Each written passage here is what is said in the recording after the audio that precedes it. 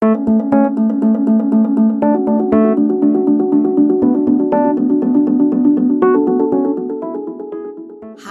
this is Shanita Akintande, professor, author, career coach, and marketing shiro. I invite you to join me for this very special edition of the Marketing Insights podcast series, How Should Brands Spell Diversity? RESPECT. Hey, y'all. It's January 2020, the marking of a new year, and in this case, an entirely new decade. New starts, new beginnings, and of course, New Year's resolutions. And speaking of resolutions, for this very special edition of my Marketing Insights podcast series, How Do Brands Spell Respect? RESPECT. I am giving brands themselves my personal recommendations for one New Year's resolution. A solo act, a unification of oneness, a single slice of sausage, or sweet potato pie for my vegetarians. And that resolution is, wait for it, to get theirs. That's right, get theirs. In other words, get their heads out of the mud, get their thumbs out of their ears, and get their beliefs out of the past in order to get their brains wrapped around the concept that right now, in this very moment, as you listen to this very podcast, the world that we live in here in the 21st century is diverse. People walk, talk, and chew gum differently. Well, actually, people probably do that all in pretty much the same manner, especially when blowing the bubbles. But the people behind the bubbles, well, they are going to look different from one another. They're going to view the world around them from different vantage points and also experience your brand differently. Yeah. But in order for them to buy into a brand, people must feel that the brand has bought into them. In other words, that the brand not only sees them, but respects them. Hit it, Aretha. Sock it to me, sock it to me, sock it to me. RESPECT. If brand identity during the last decade was steeped in likes and hashtag creations, diversity in branding throughout the next decade will be steeped in authentic representations that magnify the lives of brand users from diverse backgrounds in all of their various colors, beliefs, and illuminations. Today, it appears we are on the cusp of that kind of content being more visible than ever. Instagram, the forward-facing Facebook-owned entity, is allowing advertising promoters to post from influencers, which from global perspectives is expected to be an $8.5 billion market this year. That's right, marketing maestros. Global influencer marketing is expected to hit numbers followed by 6 zeros this year, according to a recent report from Check, a cybersecurity company focused on the digital media space. This widens the reach of those brands beyond only an influencer's own following. But diversity advocates and other onlookers question both the social and business consequences of hiring only thin, white, able-bodied 20-something-year-old influencers. As some brands continue to cast people who look the same way, some customers warn they are becoming less interested in buying from businesses that don't appear to care about diversity. One blogger in particular, Stephanie Yeboah, wrote a short time ago about the blatant sidelining and absence of women of color in the influencer agency space. She wrote her piece in the Metro UK.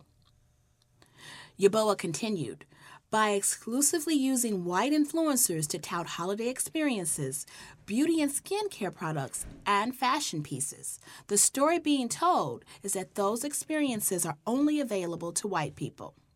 Only white women use luxurious skincare products. Only white slim women go on holiday. What does it mean to go on holiday anyway? Only white women wear a certain brand's fashion pieces. It needs to stop. Another influencer and blogger, Alicia Denise Chu from Washington, D.C., fired off a tweet last June that read, "Black influencers are rarely ever invited on influencer trips. I've started screenshotting every press trip I've seen over the last month," she continues, "and the lack of diversity is so upsetting, but not surprising." Photos posted alongside her tweet showed clusters of women posing for a wide variety of brands, ranging from furniture to footwear, and included companies like Jack Rogers and Serena and Lily, as well as clothing and accessory brands such as Amaryllis Apparel and Sail to Sable. The overwhelming majority of the women included in the photos appeared to be white. But race is not the only diversity issue. The Hallmark brand recently lived up to its own moniker in lieu of a decision that was made and then recanted to remove what was initially deemed a controversial television commercial for the Zola Wedding Planner brand. It aired on the Hallmark Channel last Christmas. The Zola ad depicted a lesbian couple kissing after exchanging wedding vows. Hallmark Card's president and CEO said that the earlier action to ban the ads featuring the lesbian brides was the wrong decision. You think? He added, by reinstating the Zola ads, the Hallmark brand will stand up for diversity. Good for you, Hallmark. In the words of the great poet Nikki Giovanni, mistakes are a fact of life. It is the response to the error that counts. Speaking of responses, Hallmark may have dodged the potential backlash of the more than 37 million same-sex couples that currently live in the United States. The same can be said for brands who blatantly ignore Black influencers, another demographic that has trillions in spending power. According to a Nielsen report, African American people make up 14% of the U.S. population, but they represent roughly $1.2 trillion in purchases annually. That brings us back to influencer Alicia Denise Chu. There's a deficit in leadership in marketing firms for people of color, Chu states. The people holding the reins of running influencer campaigns, for example, may be well-intentioned, but they do not realize they have a bias. And it may be that bias that makes some brands believe that by extending their reach to the people they think will be interested in a product, that they've done their job. Those are my words, not Chu's. Ryan Berger, a partner at influencer marketing platform Hyper, said when it comes to tapping influencers to work with, brands are still focused on the number of followers an influencer has, along with engagement levels and how much they'll be posting on behalf of the brand.